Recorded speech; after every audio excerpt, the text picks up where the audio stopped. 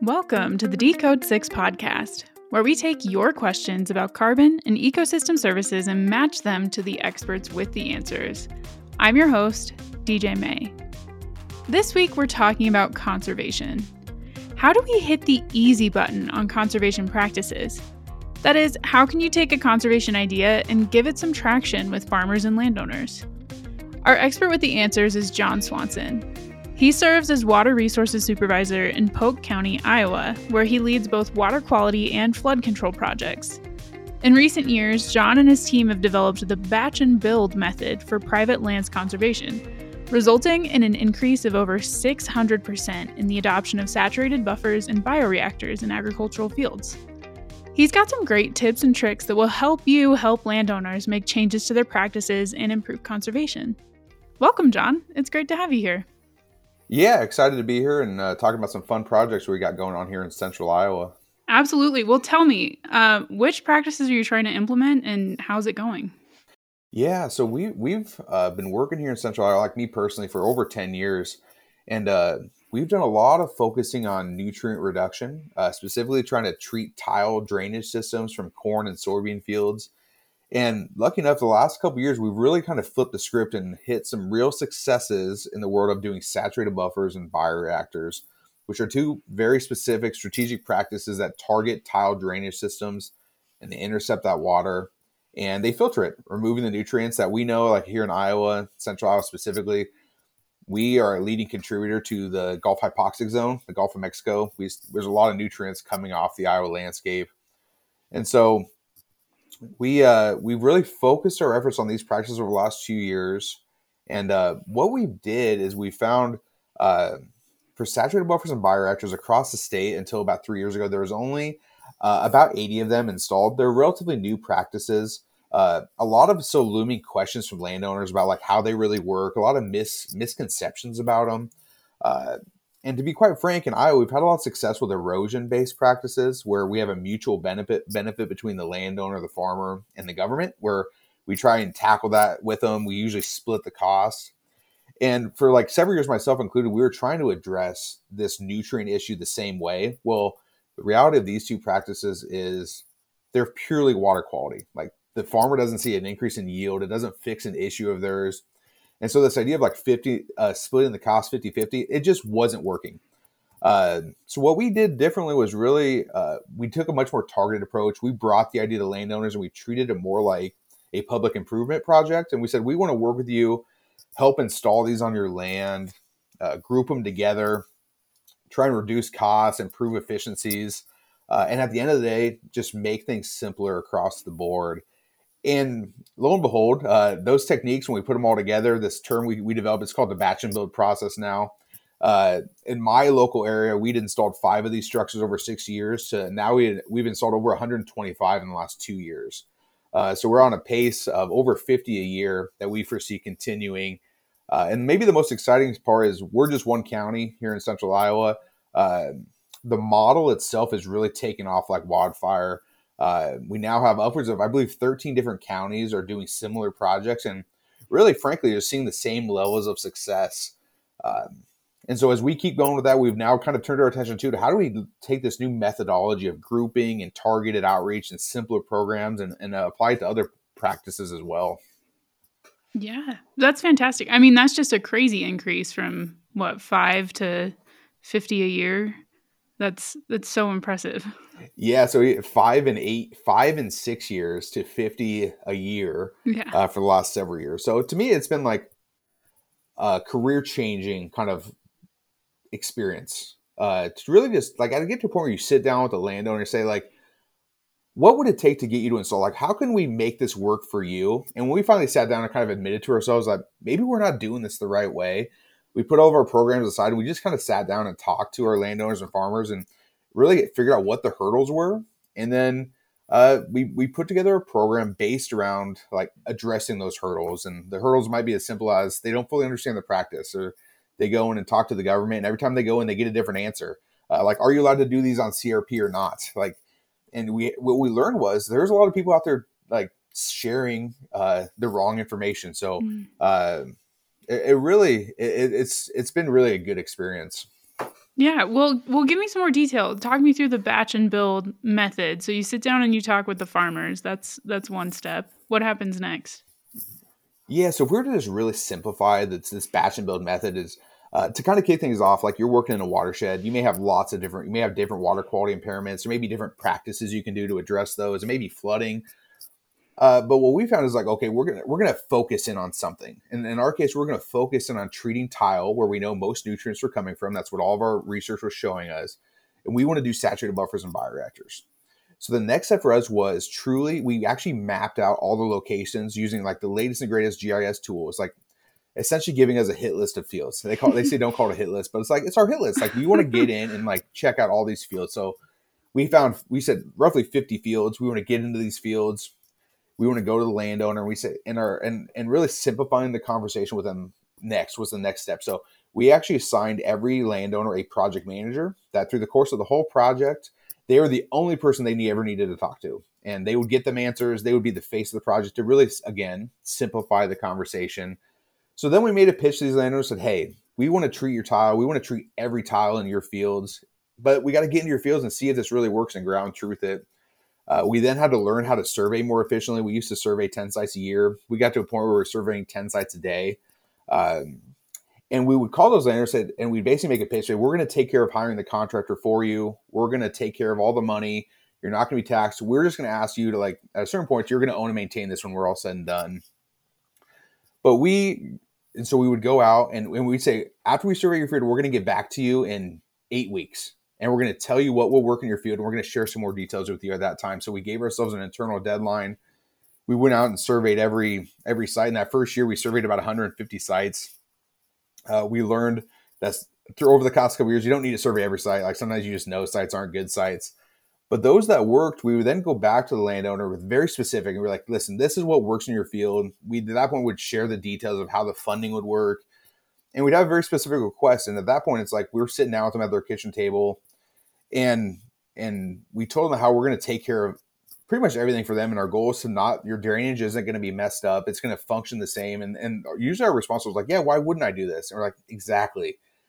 In this case, like, this is just an easy fit. And some landowners would be like, I don't know, this is new to me. And we're like, hey, no worries. Like, let your neighbors do it first. Like, we're not going anywhere. And so then we really tested this waters of grouping sites together. We started designing them in unison. We'd hire one engineer or do it internally, and we'd design them all at once. And then we basically figured out how to bid all these projects in groupings, because we were running into that. Sometimes it's hard to find a contractor to install a saturated buffer that costs $4,000 or $5,000. But like, what if we bid out 20 at a time or 50 at a time? So we kind of tested those waters, and what we found was it in fact did work. Contractors were much more interested in bidding on these in groupings. They knew they were being hired by a government entity, and basically we were operating on behalf of all of our landowners. And then essentially we did just that. And like, we had more control over the construction. So like, most landowners, some of them wanted to be more involved, some less involved, but basically we could take a lot of those pressures off the landowners and just simply deliver practices to their ground. We tore up their land a little bit, but we cleaned it up, reseeded it. And when we left, we made sure they were educated on how to maintain these practices. And boom, we saw this massive increase. But again, the big things were like, simplify. Don't be very conscientious of landowners' times. Like, we only called them when we needed their input on something, unless they wanted more contacts.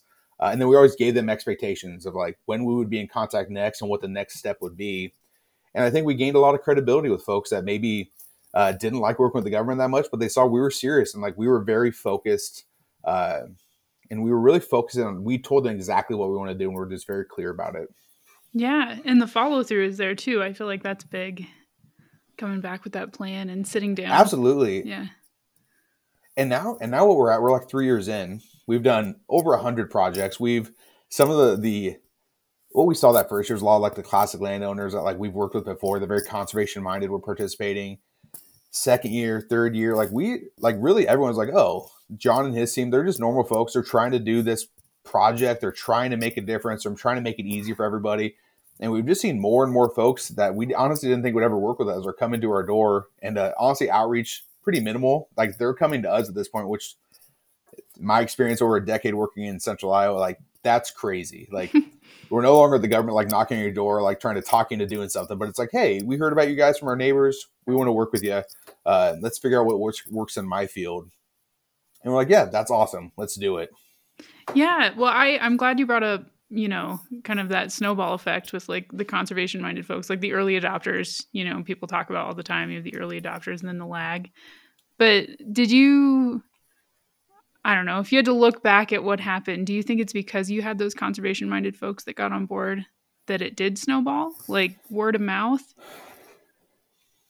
I think it was personal interactions. I think it was personal relationships. And once we got to the point where we could naturally build those relationships, what I found time and time again is people are well-intended. The problem is people are busy. Like, think about a farmer or landowner. Like, they probably have a day job. They probably farm on the side. They have kids trying to go to soccer practice. Like, in today's day and age, people are really busy. And what we found the biggest hurdle, what we called it, was the hassle factor. Like, people want to do conservation. This is very clear, like looking back. The problem was government program, everything was just too complicated. It was too much time and no clear answers. And so when we were able to like simplify and like target something, and not to say like we do other practices too, but like to get started, we're like, let's do this one thing. Let's build a good relationship, and then we'll see where the relationship goes. But by helping like streamline it, make conservation less of a hassle, I still firmly believe money wasn't the issue. And I really think it was just making things more convenient for folks so they can do the right thing and be part of the solution, but make it fit for their time. Yeah. Yeah. I like that term, the hassle factor. I think that's great. Yeah.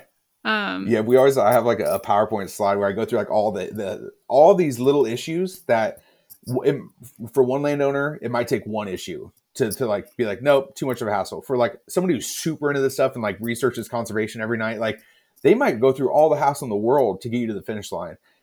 So if you can take off every hassle off the table, you sit at people's kitchen tables and they're like, why wouldn't I do this? And you're like, exactly, let's do it. And then it's just, you got to have a relationship with them and then follow through with it.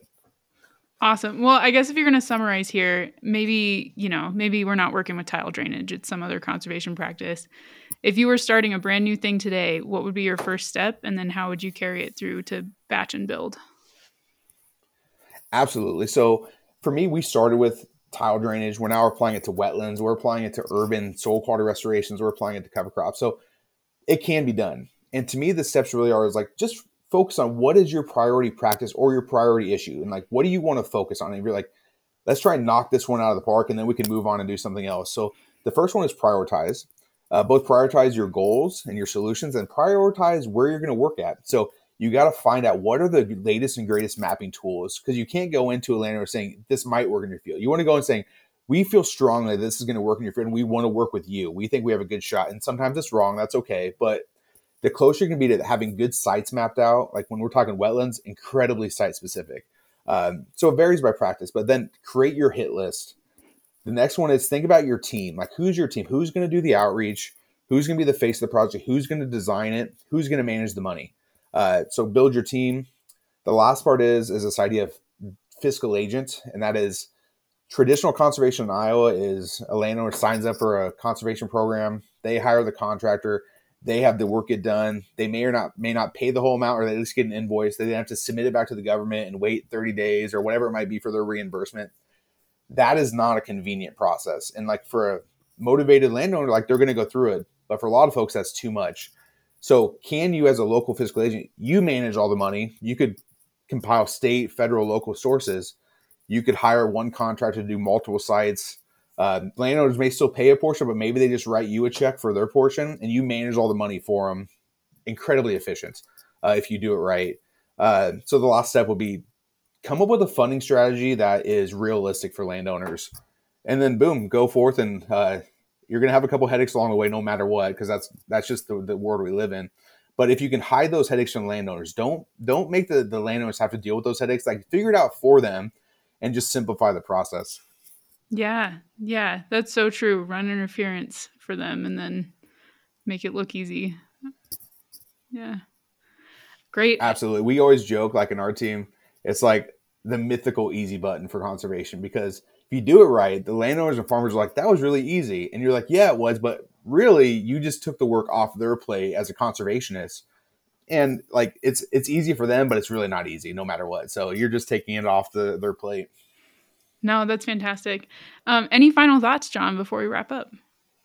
I'd say, I know we may have a wide breadth of folks listening today. Just Google Iowa batch and build. You'll find names, you'll find people, you'll find my contact. I'll tell you, as a person who has done a lot of different practices and worked with landowners, farmers, city folk, if you're talking private lands conservation, really take a deep dive into this. And there's some serious, you can seriously get some practices on the ground by batching them together and building them all at once. Awesome. Well, thank you so much for your time and for being here. Yeah, happy to share. If you enjoyed this episode and want to learn more about John's team and their batch and build method of conservation, check out the show notes. And if you're interested in carbon and ecosystem services and want to dig deeper, come visit us at decode6.org. We'll see you there.